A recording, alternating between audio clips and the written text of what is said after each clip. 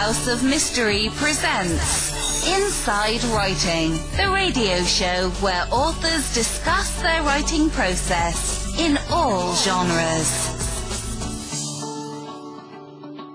Welcome back into the House of Mystery.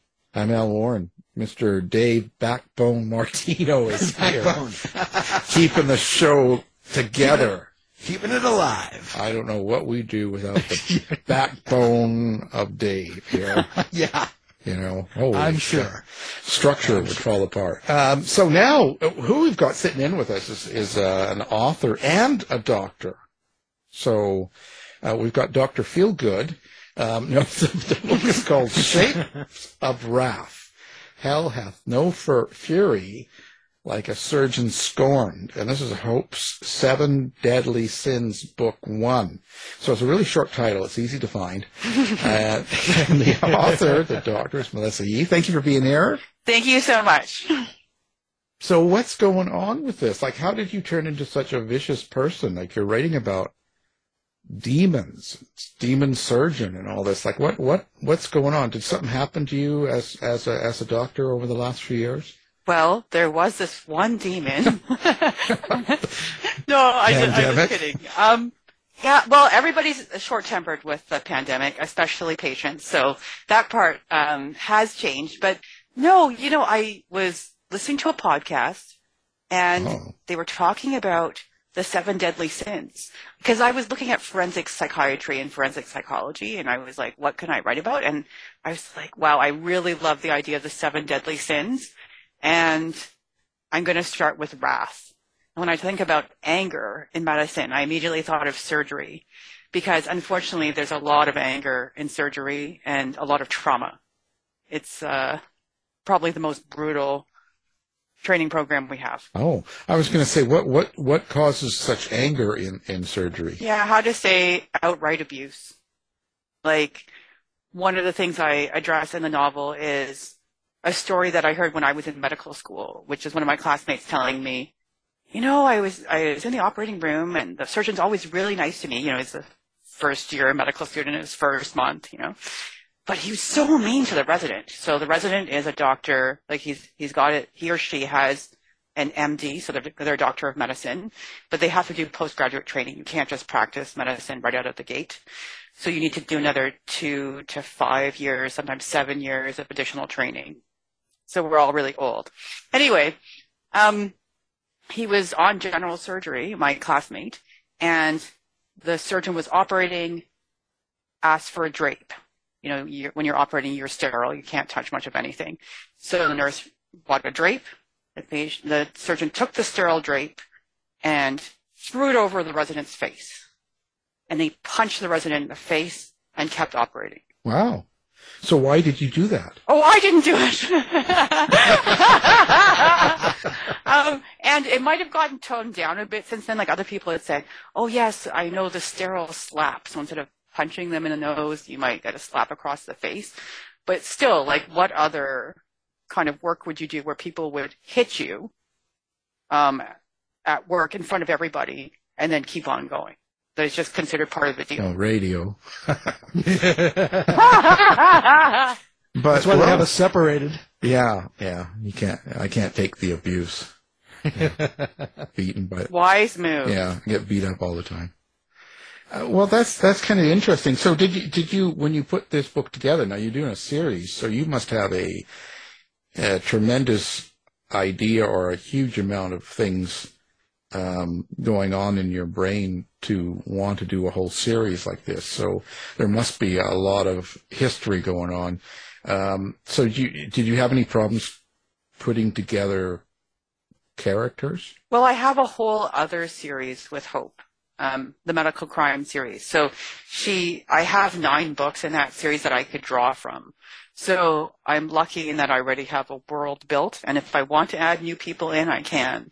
But in this case, one of the challenges I found was, how do I want to incorporate the sins, and what would she be studying at the time? Because in residency, you're often moving month to month to a different subject. So she wouldn't be on surgery again next month. She'd be doing something else. And how would that embody that sin? And I know that for the seventh sin is going to be pride, and she will be doing forensic psychiatry. This is a spoiler, I have never done serial killers for Hope. I just found it too heavy a topic, but I thought for the seventh book, I will do serial killers. So that will be the most intense one. They're all locked up though, because they're in forensic psychiatry. So you should be relatively safe.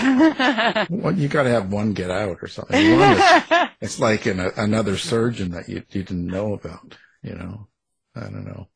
It's well, weird. if I take that idea, I'll let you know, Al. yeah, feel free. You know. So you kind of put this, like you mentioned, Montreal St. Joseph Hospital and stuff like this. How do you pick the setting when you're doing something like this to decide which hospital and where you're going to do this?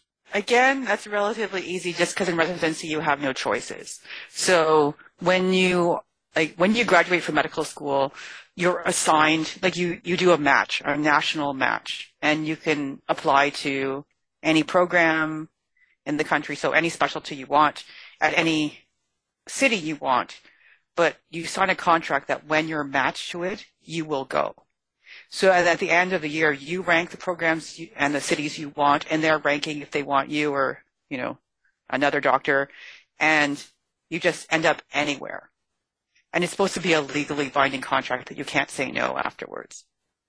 It's very high stress, and if you don't get matched to that, then you often apply to the United States, and it's a huge scramble afterwards just to try and grab any spots that you can.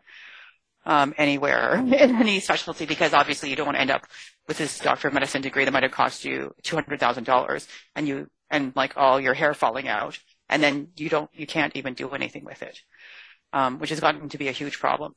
So all that to say, when you are locked into your residency position, you also have a base hospital, and you're there most of the time.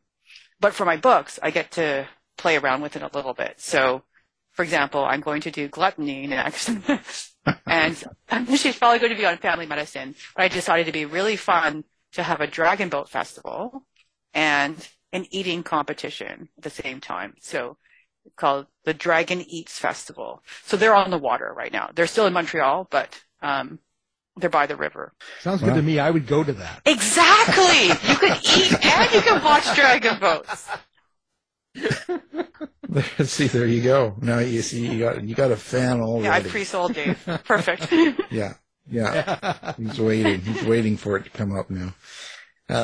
So do you have problems writing in this sort of area, like kind of a little bit darker, in a sense of demons and haunted hospital and stuff like that? Does that sort of, or does that come easy for you? So I started in fantasy and science fiction before I started writing medical thrillers.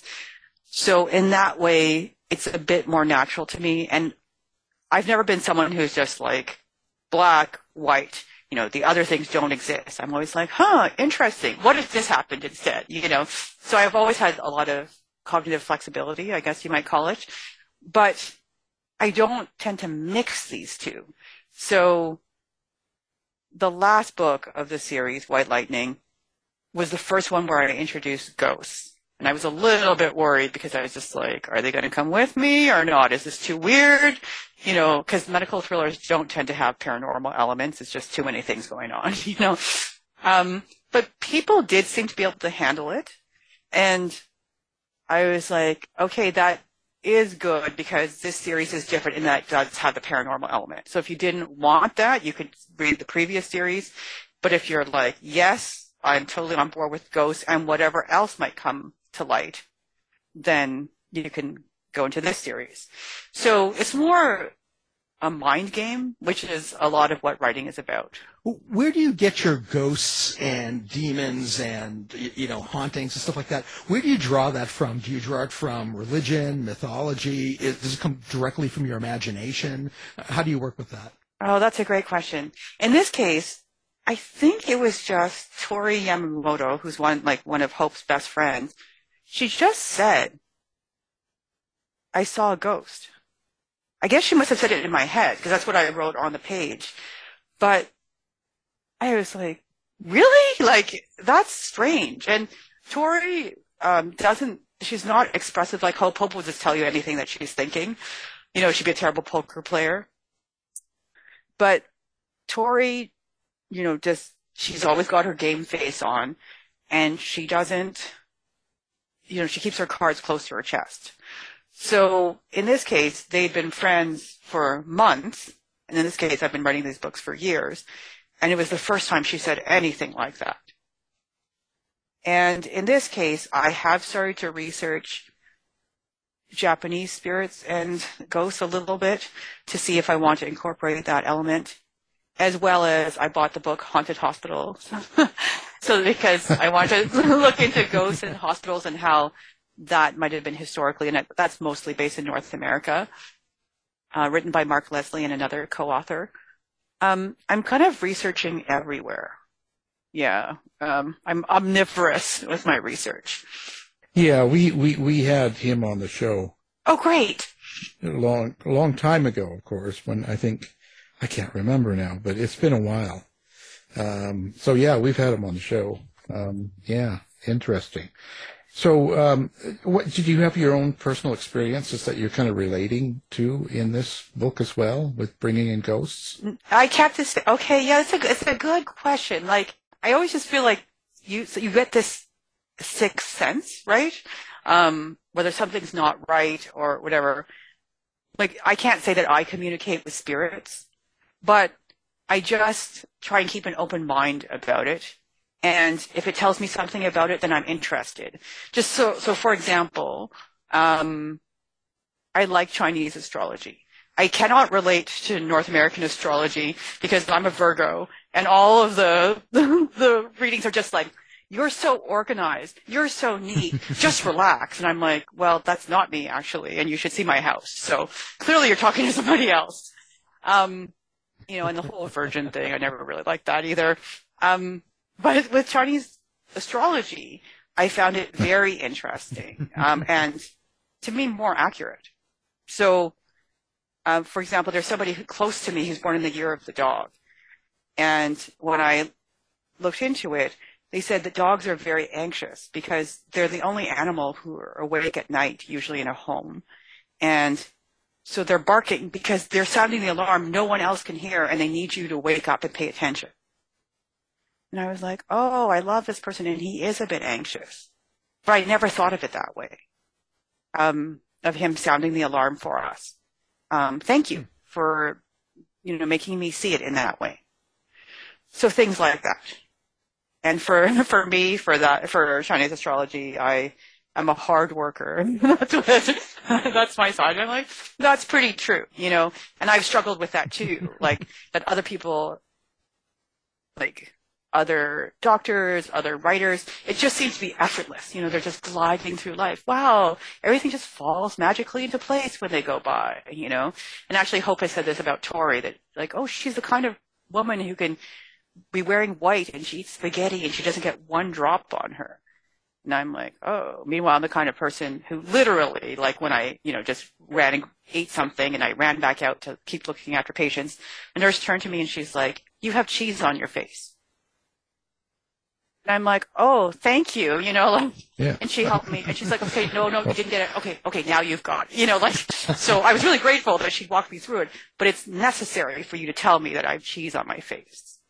You know, like I don't have that natural grace that I can just glide through. And, you know, patients are magically healed. You know, so I have to put the work in, and that's part of my astrological sign. So I'm okay with it that way.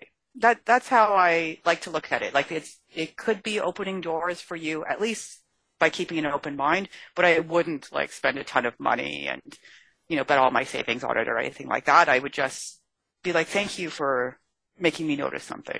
I'm a metal pig. Okay. I actually don't know so much. I have somebody else in my family who's a pig, and his wife always teases him for being a pig. He's like, piggy. Exactly. I'm like, okay. I'd be offended if my wife called me piggy, but okay. There we go. I'm working with a backbone pig. Yeah, exactly. You know, that could be that would be a pretty tough animal, actually, you know. And Al, if you were interested, I could look up your sign. if you wanted to. I've got to be. Oh, we monkey. want to know. We want to know. I'd have He to doesn't be, want to know. I'm a monkey. I've got to be. Oh, well, do you know your year of birth? 62. 1962, not 18. Good. All right. And it's very appropriate because we're talking My wife's during a monkey. the Chinese New Year, the Lunar New Year. You are a water tiger. Oh, there you go. Is that, I guess that's good. That's a tiger that can swim. Is that, The year of the tiger was last year, and that was a tough year, so. Yeah, I don't think it was. That's it's nothing true. to write home about. You're like a whirlwind. Often when it's your year, that's a tough year, actually. That's pretty common. And it's because you get an element with your animal, because it goes every 12 years. Because originally it's from having a race where all the animals were racing to see who was the fastest. And there were 12 animals. So somebody was fast, not me. Calm, Yeah. careful, and full of ambition. Yeah, sort of. Strong learning ability. You like new things. Mhm. Full of passion for achieving their goals.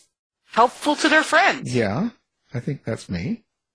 There's got to be some bad stuff in there. Yeah, that's what we want to know.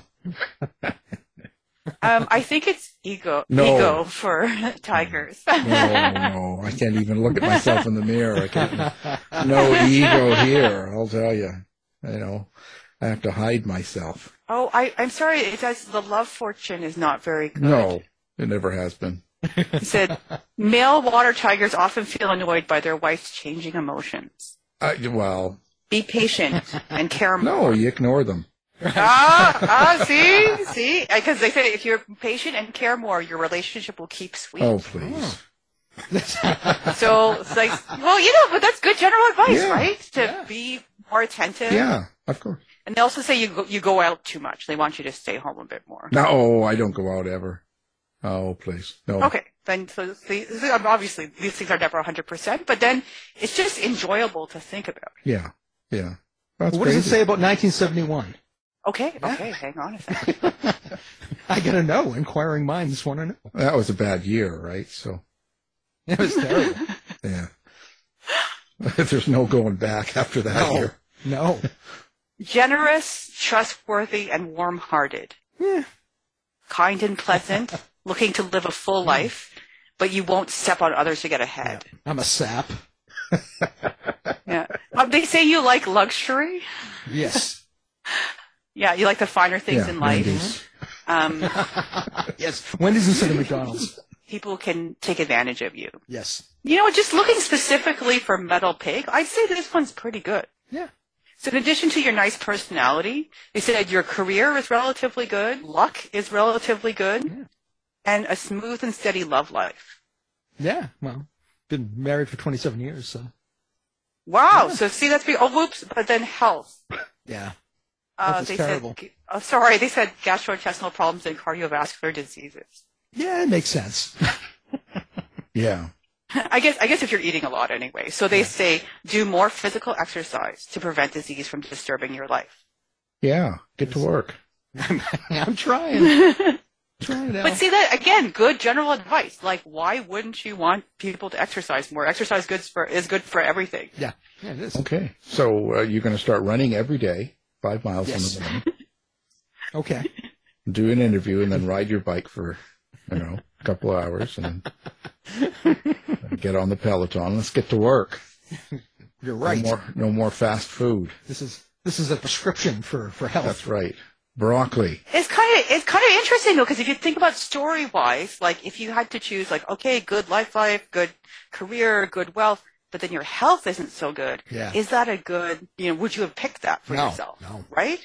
Exactly. Well, yeah. Yeah, so- it's hard to say because when you're young, you go for the, let's say the lighter things, the more, money, wealth, fame.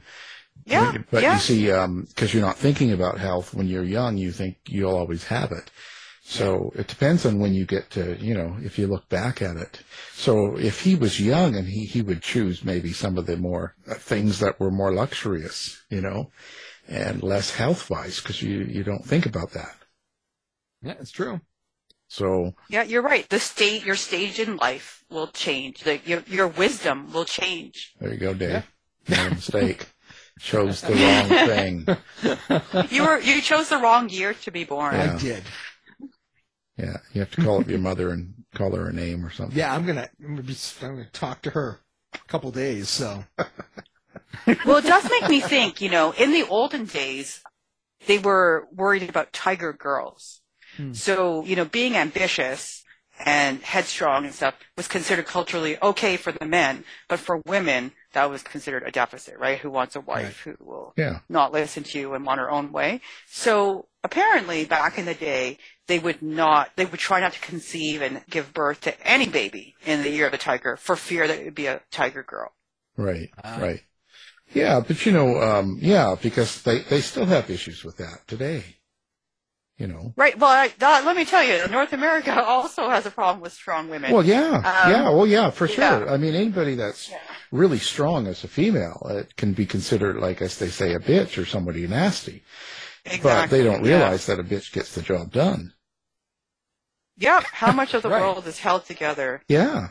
I mean, but it's weird how that still goes on after so many generations. That's still in the mindset of people that a woman that's strong or very, let's say, assertive or kind of knows what she wants and is doing it would be considered something negative when a man can do the same thing and he's considered something to be idolized. 100%. We go through this a lot in medicine, actually, because, they've done studies that people, they have shown that your chances of survival, so in medicine, the best outcome is reducing death, right? You want people who save lives. The best outcomes are with female doctors.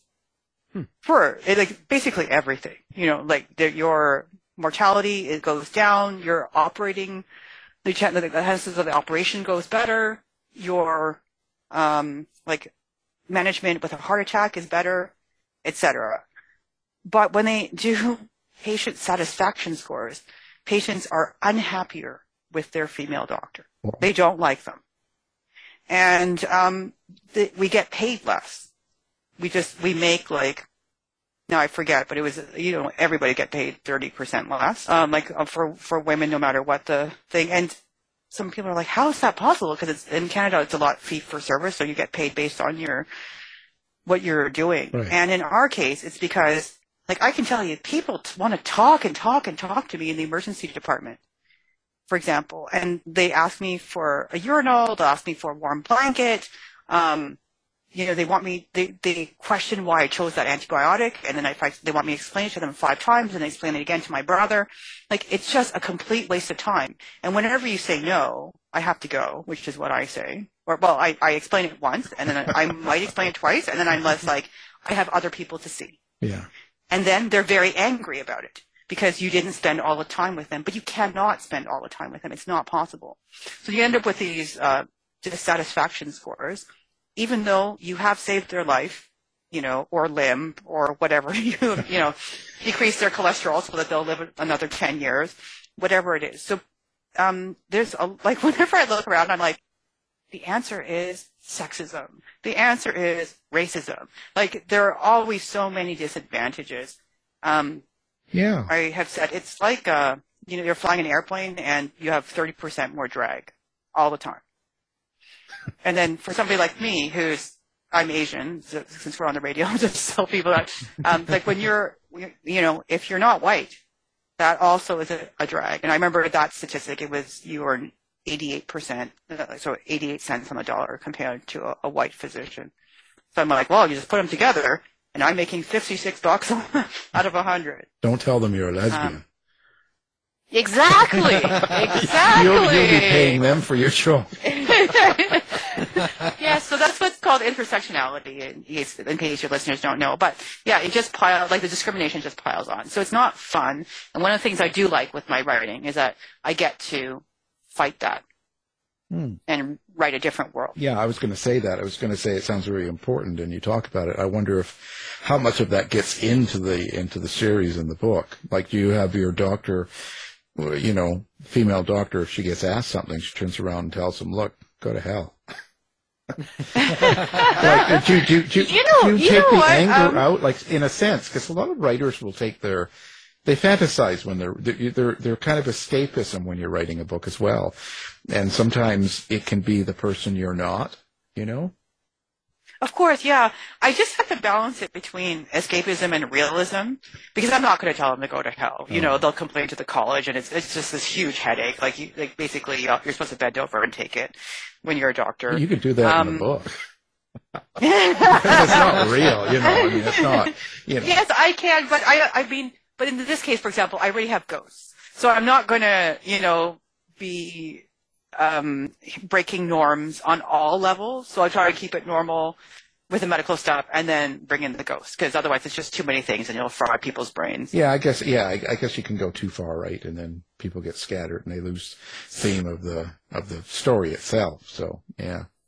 Wow. But in one case, there was somebody who was really bothering me in real life, and I had modeled a character after them, so I shot them in the next book. Well, and hopefully you shot them and they suffered for quite a while before they died. You know, I probably don't want to say too much about the character, because that person might have figured out that it was them. But you know, it was fatal. Yeah. Let's say like the suffering didn't have to be prolonged as long as that person was dead. And I told somebody else who'd also had problems with that doctor, and I was like, dead, and he was like, Of course. That's how it should be, you know. So, and his name was, yeah. What's his name? We'll give him a call. The Hippocratic Oath doesn't pertain to writing. Yeah. No, thank goodness we actually get one escape. Yeah, yeah. Do you hope for some sort of meaning that people get out of the book, or is it pure entertainment? Yeah, both. So my first thing is to entertain, because if people just get irritated and close the book, then that doesn't achieve anything.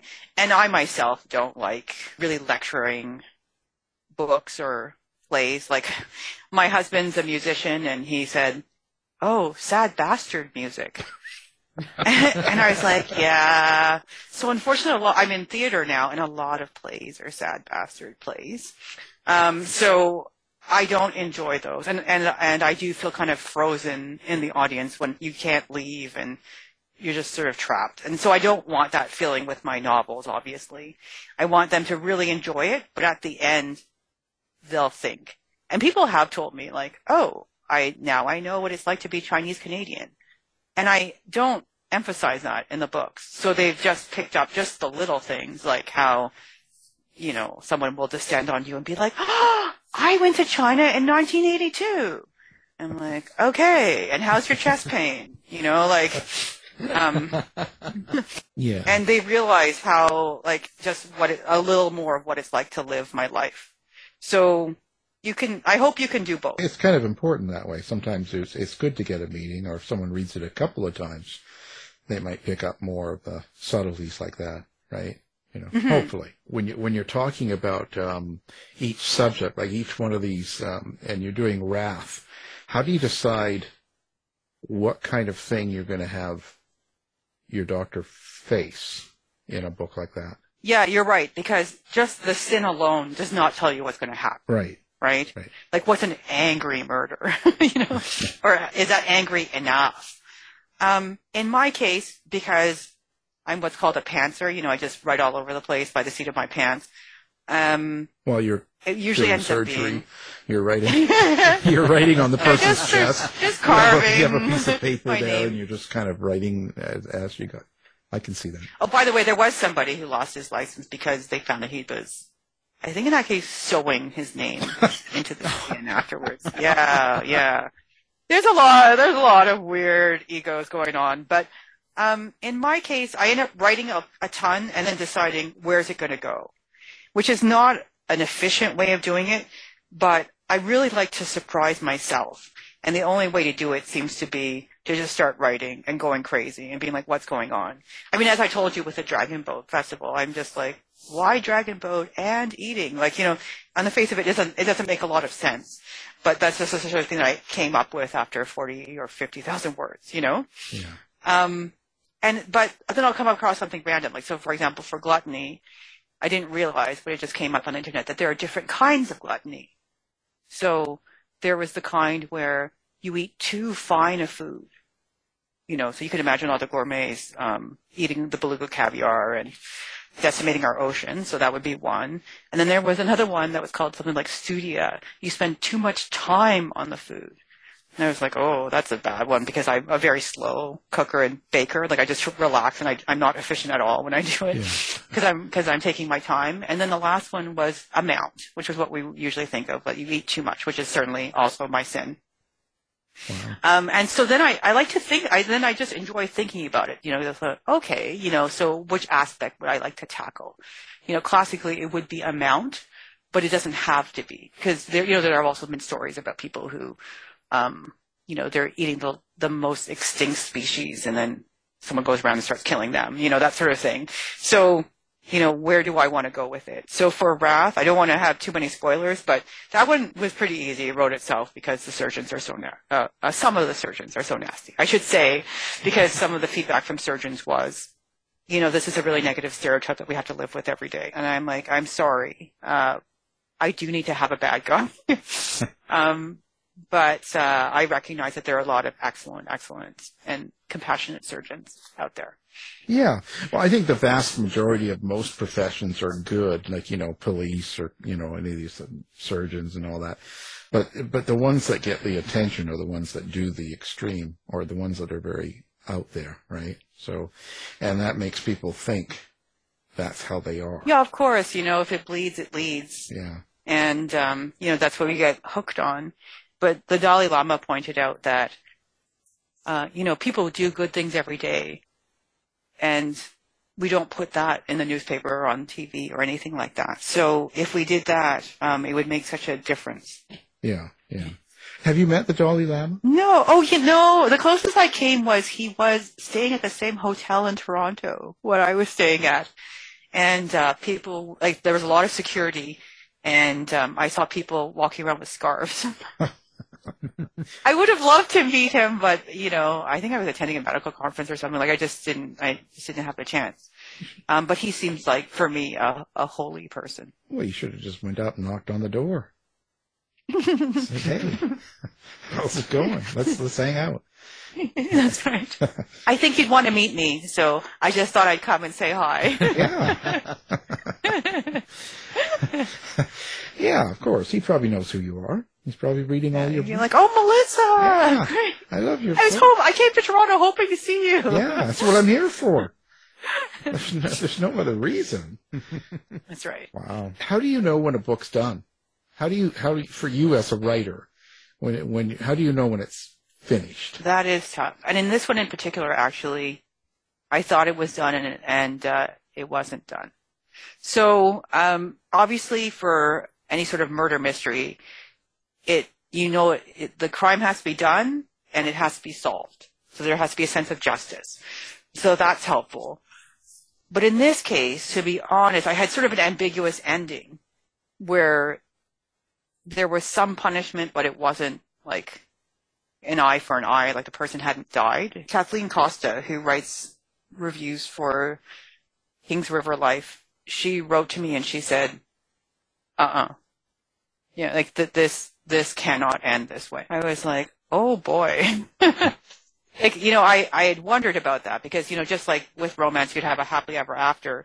It's tricky in a mystery to have, not have the person die or get, behind bars or whatever it is. So I did have to fiddle with the ending a bit, but I really enjoy that. And the ending is much better now. So I think, after reading a ton and writing a ton, you do have a sense of when something ends. But I also find it such a great process of discovery when somebody can also give you feedback and you're like, you're right. Let me rework this one more time. You should just take that Kathleen Costa and say, look, who are you talking to? Do you not know who I'm Kathleen? talking to? The Dalai Lama came to Toronto just to see me. What are you talking about? You're telling me? That's what you should have said. I mean, what is it? Okay. Yeah. Do I have to take over managing you? Like, this is just crazy. Don't. You know what? I guess the water tiger knows how to manage stuff, right? That's right. You gotta step out there and say it, No. But on that same kind of level, after so many books, is it getting easier to write? I have to fall into the camp of every book is tough. And in my case, like, sometimes I'll just go back and I'll be like, let me read how do you write a mystery? Like, I just feel like I need to start back at the beginning. So in some ways it's easier.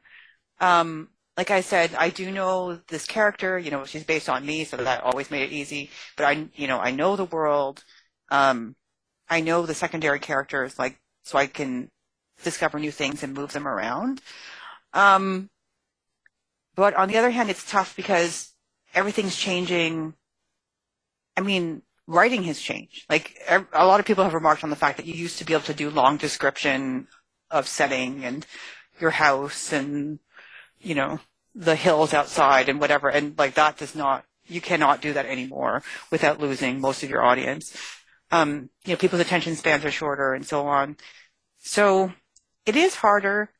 I hope I'm getting better with every book. Like, certainly with this one, the feedback I've gotten is that a lot of people say they can't put it down. So they end up reading it in one shot. And one of them said, and I've never done that before.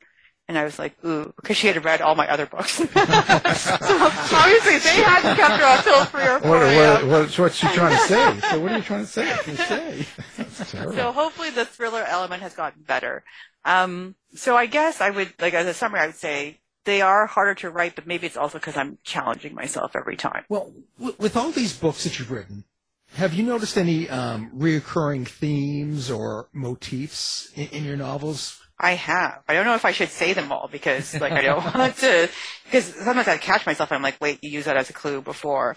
But, you know, my family always comes back up. And I have to say, when I had them in real life, like, I could get quite annoyed with my family, you know.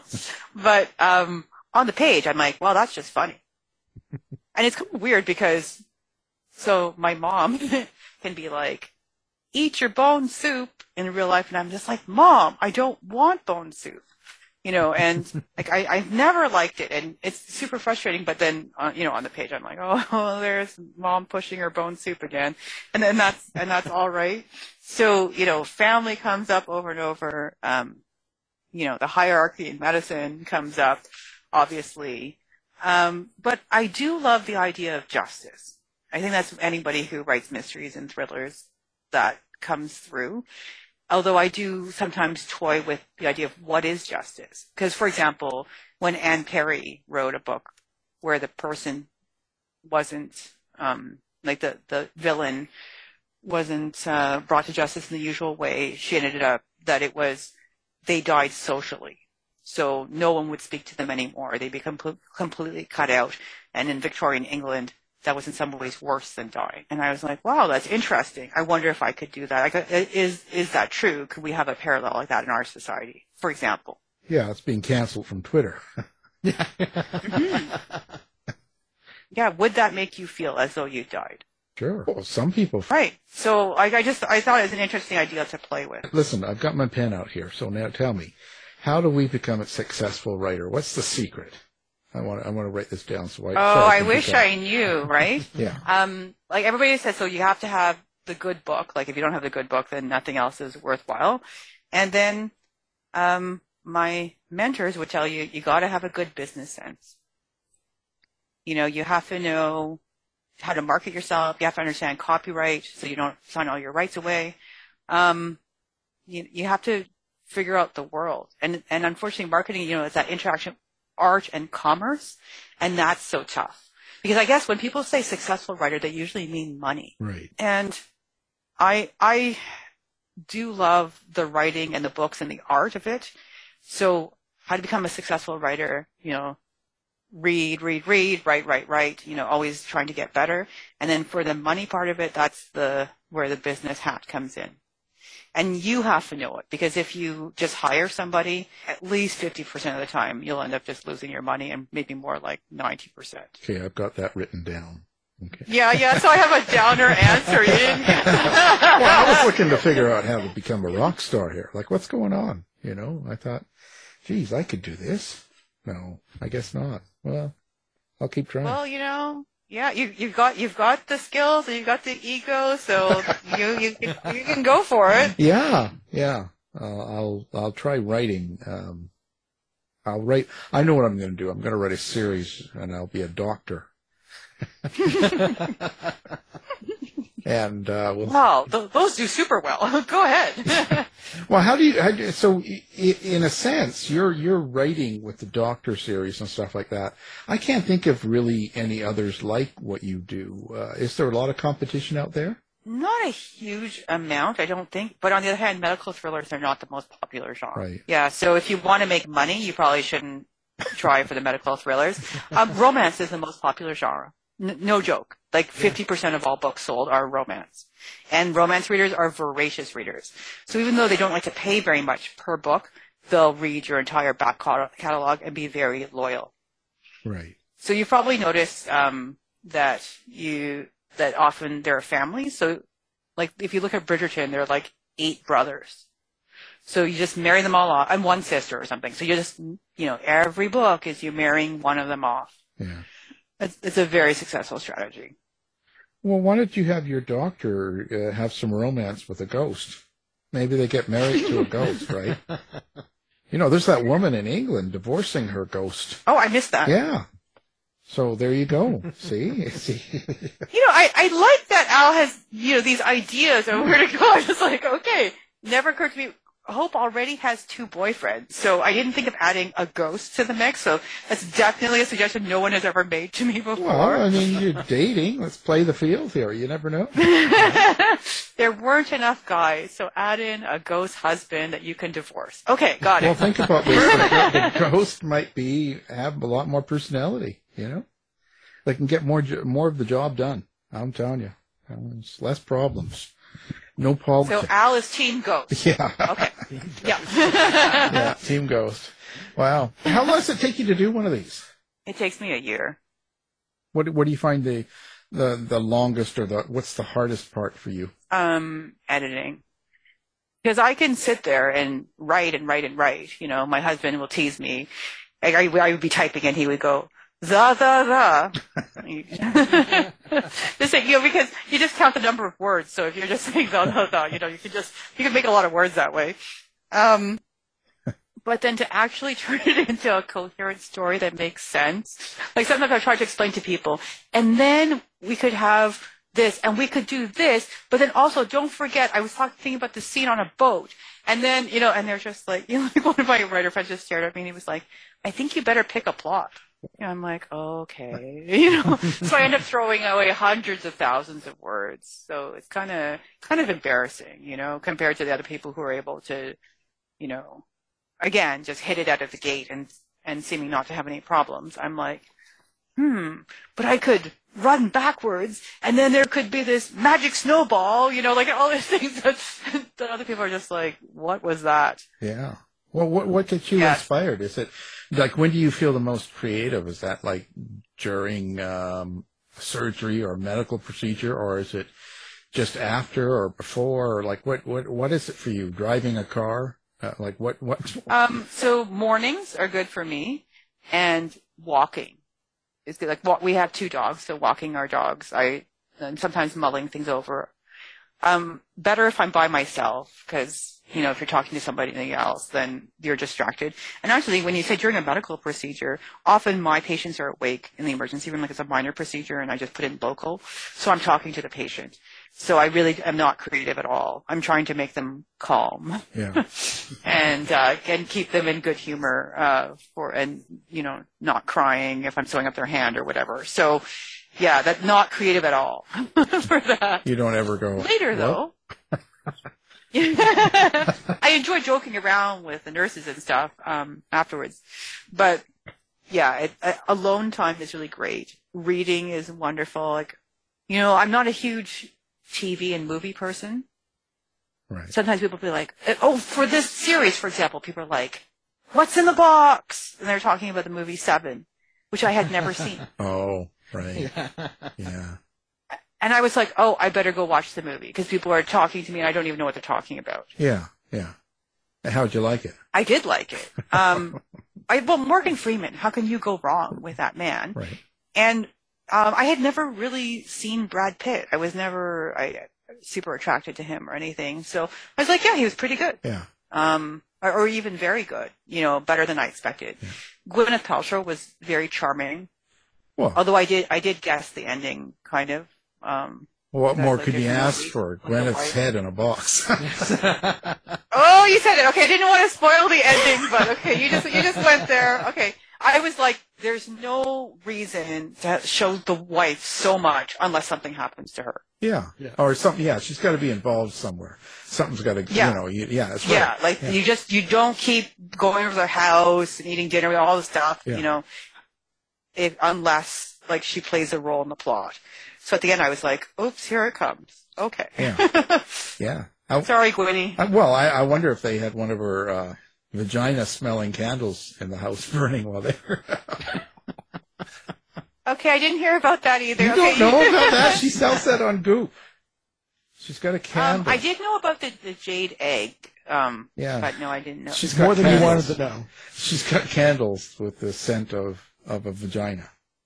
Of her vagina or just a vagina? I never got that deep into it, but it's all over the place. I mean, you can find it pretty easily. So I'm not sure if it's taken after her own or if it's just in general. Okay, yeah. I mean, because I'll just say medically, everybody smells different. So, but I'm just going to add, I just medically again for the jade egg. The reason why it came up in medicine was because Jen Gunter is a gynecologist who often takes down Gwyneth Paltrow's, nonsense. Yeah. And in this case, you don't want to put a jade egg in your vagina because it's porous. You're just introducing bacteria. It's not a good idea. Yeah. So who do you want to listen to? A celebrity who has zero training or a gynecologist? Yeah. You listen to the gynecologist. Exactly. Okay. Yeah. I'm totally over any of that stuff. People, you want something medical, you go to a doctor. I'm, not spreading any more lavender oil all over my legs. Just make them better. Yeah, exactly. Because I think you're in California. Well, I can be, but I'm not at the moment. Okay. Just when I was there, because I was a finalist for the Roswell Award for short science fiction twice actually, and I met a very nice actor, and I was like, and I'm an emergency physician, and he just stared at me, and he was like, "You mean like a new age physician?" That sounds like LA. And right, it was LA, and I was just like, "No, I mean an MD." And I thought, why? Okay, I'd never heard of a new age physician before, but like, why you would want one in your emergency room? Yeah. This was beyond me. Well, they got their training in a forest. They're I'm just going to natural. add that at least a vagina candle, that's not going to hurt anybody. So I'm okay with it. Well, I don't know. Whatever. I haven't smelled it yet, so I don't know. It's not going to harm you. Okay. Whereas like you don't want to get toxic shock from a jade egg Right. or whatever the new age physician would do. Well, she's on to something because I heard that they sold out. So the candles. So she's on to something. Oh. Yeah. Yeah. Yeah, she definitely is. I mean, quote unquote success. If you want success on a money level and you don't mind selling out, model yourself after Gwyneth Paltrow. Well, you don't need any training, I think, to be a new age physician. So I'm getting a business card There tomorrow. you go. There you go. That's your new business That's my model. new business. I'm a new age It's solved physician. for you. I told you your Chinese horoscope, and I gave you a new business model. Yeah, Great. perfect. This is one of the strangest conversations I have had. Yeah. That's what we want. Try. That's what we want to get people into. Well, now, speaking of angels, so how did you interact? Do you like to be social with your readers and fans and all that? Do you have social media set up or websites, and do you kind of, Oh, do you? wow, beautiful segue. Yeah. Yes, okay. Yes, I do have a website, and the easiest way to get to it is www.myi.ninja, Ninja. Because my name is too long. Right. And I'm also on Facebook, Twitter as Dr. Sassy, but most people aren't using Twitter as much now. Yeah. And TikTok at MYI Books, and Instagram melissa.yuanninnes. That's interesting. Could I tell you one other Yeah. thing about interacting with fans? Sure. So I'm excited about this. So for The Shapes of Wrath, one of my friends, like both of the couple actually have offered to cater the book launch. So we're actually going to have a little party on February 6th where they're going to make homemade pasta and some ingredients that are hinting at food for gluttony in the second book. So people will be able to attend through Facebook Live, and they could potentially guess at least some of the meals for the next book. So I am going to invite, it'll probably be about 10 people in person, and the rest will be online. This will be a first time, never done anything like this before, to have kind of a relatively catered meal for my fans, but it's worth doing, especially as a prelude to gluttony. Wow, sounds interesting. Wow. So, of course, we'll have your website up, too, so people can find you that way. And, wow. So it's going to be kind of like Hannibal Lecter, isn't it? Okay. Do you think that's one of my secret ingredients? I hate liver, so it's not going to be one. I'll just tell people right now. Forget it. My mom literally said to me the other day, she was like, liver and onions? And I was just like, oh my God, I've hated liver my entire life, and my mother's still offering it to me. Yeah, I know. Isn't that, you didn't get enough, you see. You have to have more liver and onions to be healthy. Okay. We should just say something else delicious to try and get rid of that horrible image. Well, just light a candle. Okay. Well, there you go. Well, we are out of time, of course. And, of course, the book we're talking about is The Shapes of Wrath. And it's Melissa Yee. Thank you for being here. Oh, my goodness. Thank you so much for having me on this crazy ride. Thanks, Melissa. You've been listening to the House of Mystery radio show. To find out more about our guests, hosts, or show, go to www.houseofmystery.com. Show's over for now. Was it as good for you as it was for me? Yeah. Good night. This has been a production of Something Weird Media. I'll be back.